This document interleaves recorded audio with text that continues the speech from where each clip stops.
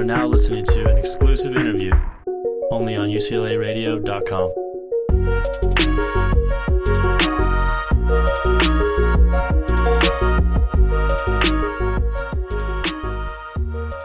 What's up? We're back. This is Tony Hawk's Underground, and you're listening to UCLAradio.com. My name is DJ Pop Shovit, and I'm here with my co-host, DJ Kickflip McTwist. Hello. And we have the moment of the century, the Tony Hawk interview going on right now. We have Tony on the line. Let's get going. Hey, Tony. A cool DJ name. What's up? Sorry? I feel bad. I don't have a cool DJ name. You can be, I don't know, DJ Birdhouse or something cool. Okay. Okay. Well, here with DJ Kickflip and DJ Birdhouse here doing this interview.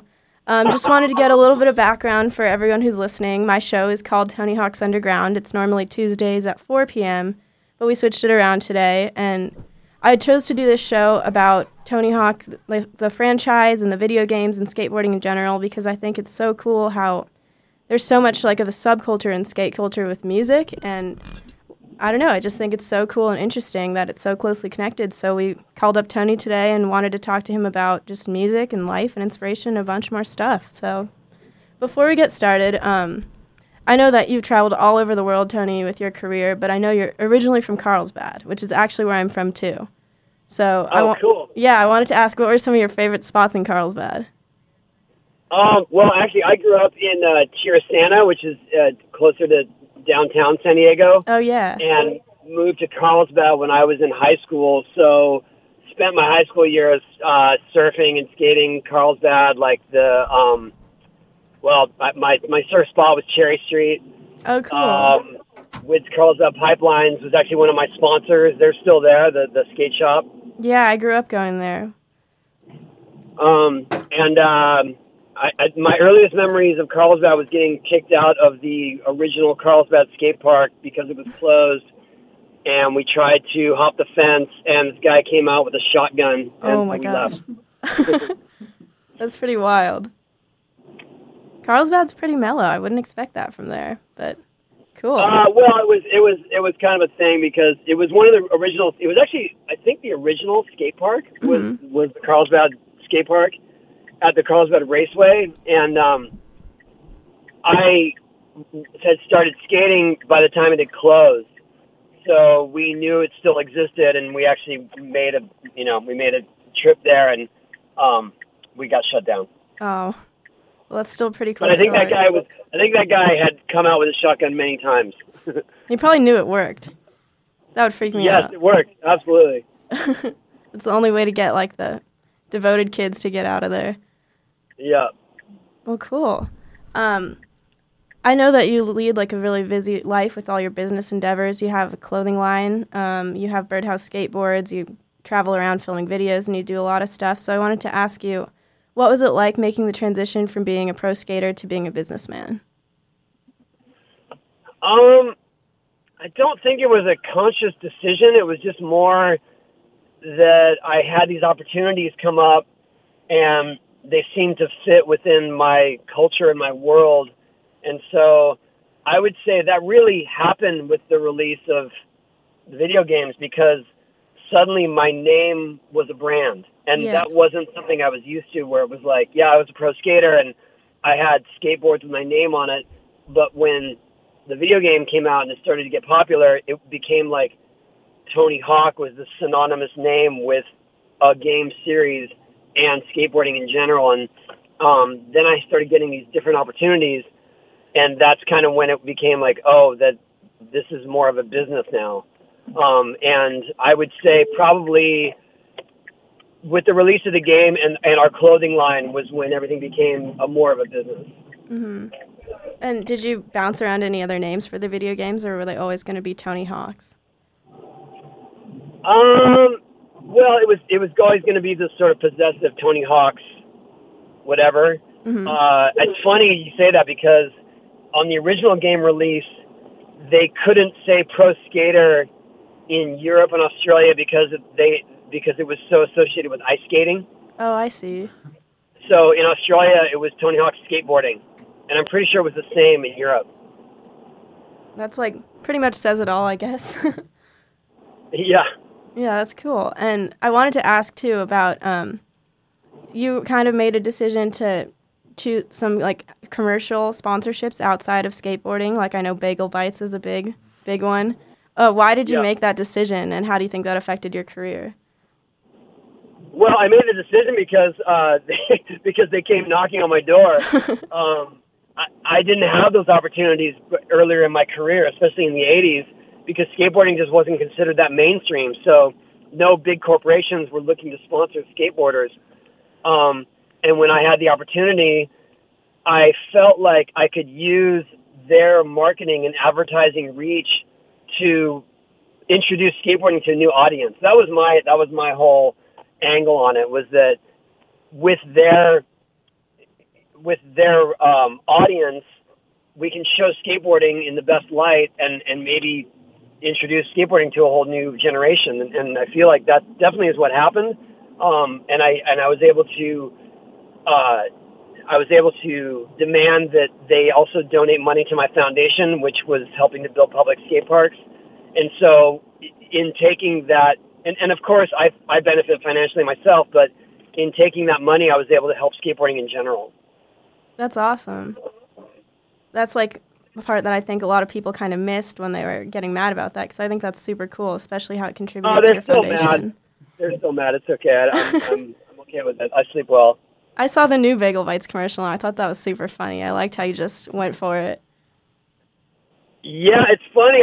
I actually, since having the original sponsorship, every once in a while on social media, I'll grab some at the store and just put a photo or a video of me grabbing it from the freezer. And I think they took notice, and they actually ended up calling me last year. So that was a nice surprise. Yeah, that's super funny. I guess let's switch on to the biggest topic of this conversation. We talked about your video games a little bit, but those video games completely changed a big part of the music scene with those soundtracks. And, when I talk to people about doing this interview at UCLA Radio, so many kids and people my age were just like, oh, I grew up listening to those soundtracks, or, oh, those are like the coolest soundtracks ever that influenced my music taste so much. So I wanted to ask, how involved were you with creating those soundtracks, and what was your goal with choosing that type of music? I was very involved, especially in the first few games, and the goal was to represent skateboarding culture and lifestyle the most authentically. I mean, that was the entire reason for that music, because I felt like punk music was such a soundtrack to my youth and to skateboarding in general, especially in the formative years of the 80s, and I just wanted to share that. It wasn't like I was trying to create a new genre or get people interested in a certain type of music. It was just more like, this represents what we do, and it's not top 40, and it's not stadium rock. It's truly what we were listening to growing up. Yeah, that's super cool, and that got so many people into that kind of music too, which is awesome. That was really, that was all a nice byproduct. Like, that was not my intention ever, was that I was going to convert a bunch of people to our taste in music. Yeah, I think it's cool, though. What are some of your favorite bands, like, in general, and what are some of your favorite bands from the 90s? Well, my favorite bands in general are more rooted in punk, like The Clash, Buzzcocks, Black Flag, Gang of Four. Wow. I'd say those are some of the top ones. It's hard for me to navigate eras, like decades, because I'm way older, so everything kind of bleeds together. If I had to say 90s, wow, what that would be really difficult for me to narrow down. I think that by the time the 90s came around, my tastes had evolved a bit, and I was really into the industrial movement, like the Nine Inch Nails and Ministry type of stuff. Oh, cool. But still, that was still steeped in all the original punk stuff, like Dead Kennedys and the like. So I don't know, what do you consider 90s? I don't know. We were just curious because we really like 90s music, and we know you were kind of big in that era. But I don't know. I guess like Nirvana and like Pearl Jam is all the later Nirvana 90s and sure. stuff. I mean, Nirvana changed the landscape. I saw I saw Nirvana a month after Nevermind came out, Wow. and it was That's insane. crazy. It was crazy because it was like they had just started to pick up momentum, so they were playing small venues, but getting a crowd that was way too big for that venue, and it was like it was the heaviest mosh pit I've ever seen. Let's put it that way. Yeah, that sounds insane. And I know your son Riley plays in a band, so I was wondering, do you play any musical instruments, and do you ever play in a band? I used to play violin when I was younger. That's very punk. And the closest thing I got to being in a band was playing in the school concerts on weekends. Cool. And honestly, that's kind of why I stopped playing, because I was skating so much that my music teacher was frustrated that I couldn't go to the school concerts anymore. And he really wanted me to pursue violin seriously, and I just said I can't. I on weekends is when I'm skating at competitions, so I can't. And he told me I had to choose one or the other. I think you probably made a good choice. Yeah, but I do miss being able to play an instrument. It was really fun. Yeah, it's a lot of fun.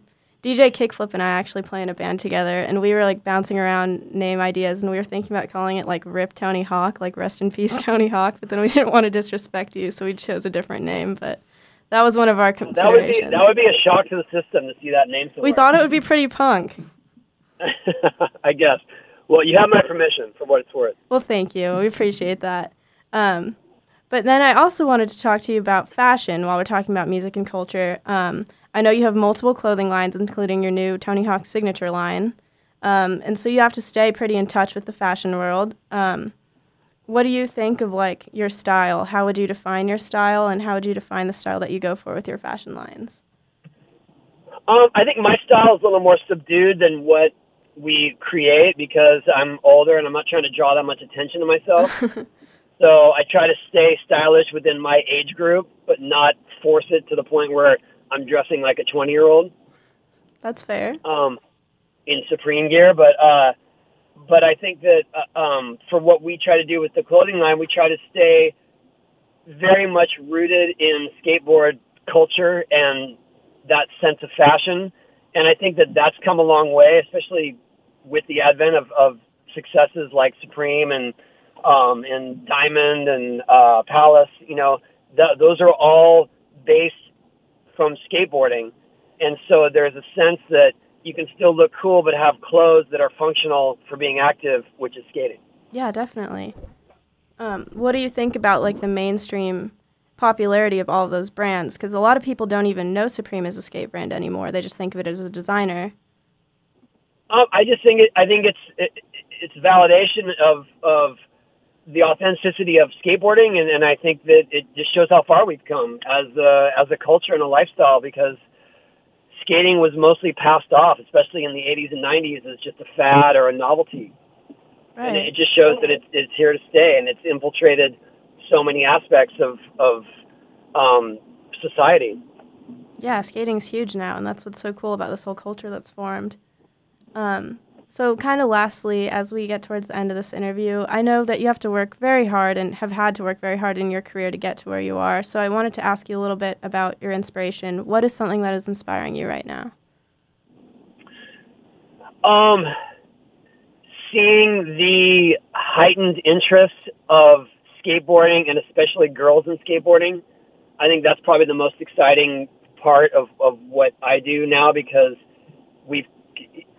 girls that skated, especially in my day, were so rare, and were treated more as a novelty and not something that was valid. And now there's a huge push. There's equal prize money. There are equal events, and I'm proud to be part of that movement. And I love seeing that girls are encouraged just as much as any kids are. Yeah, I think that's great, because when I was growing up, there was like a few female surfers that I really looked up to and stuff, but there weren't a ton of female skaters even just like 18 years ago, and now it's so much bigger, which I think is awesome.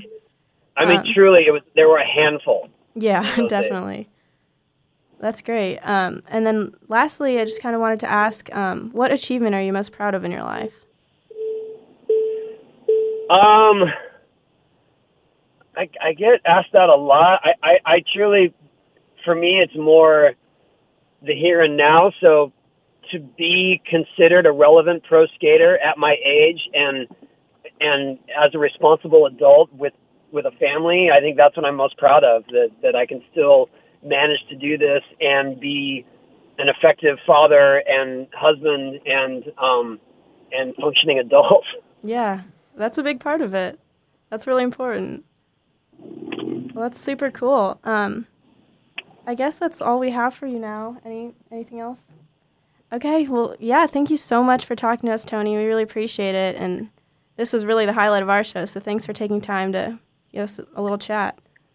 Well, thanks for honoring me and our game series with your show. I appreciate it. Yeah, it's really influenced my music taste so much in my life. I grew up playing underground with my brother, and I really liked the freak out part. That was probably my favorite part as like a 6-year-old. Yeah, I would make them fall on purpose so I could just freak out. Okay, well, thanks so much, Tony. Okay, thank you. Have a good one. Okay, bye. Bye.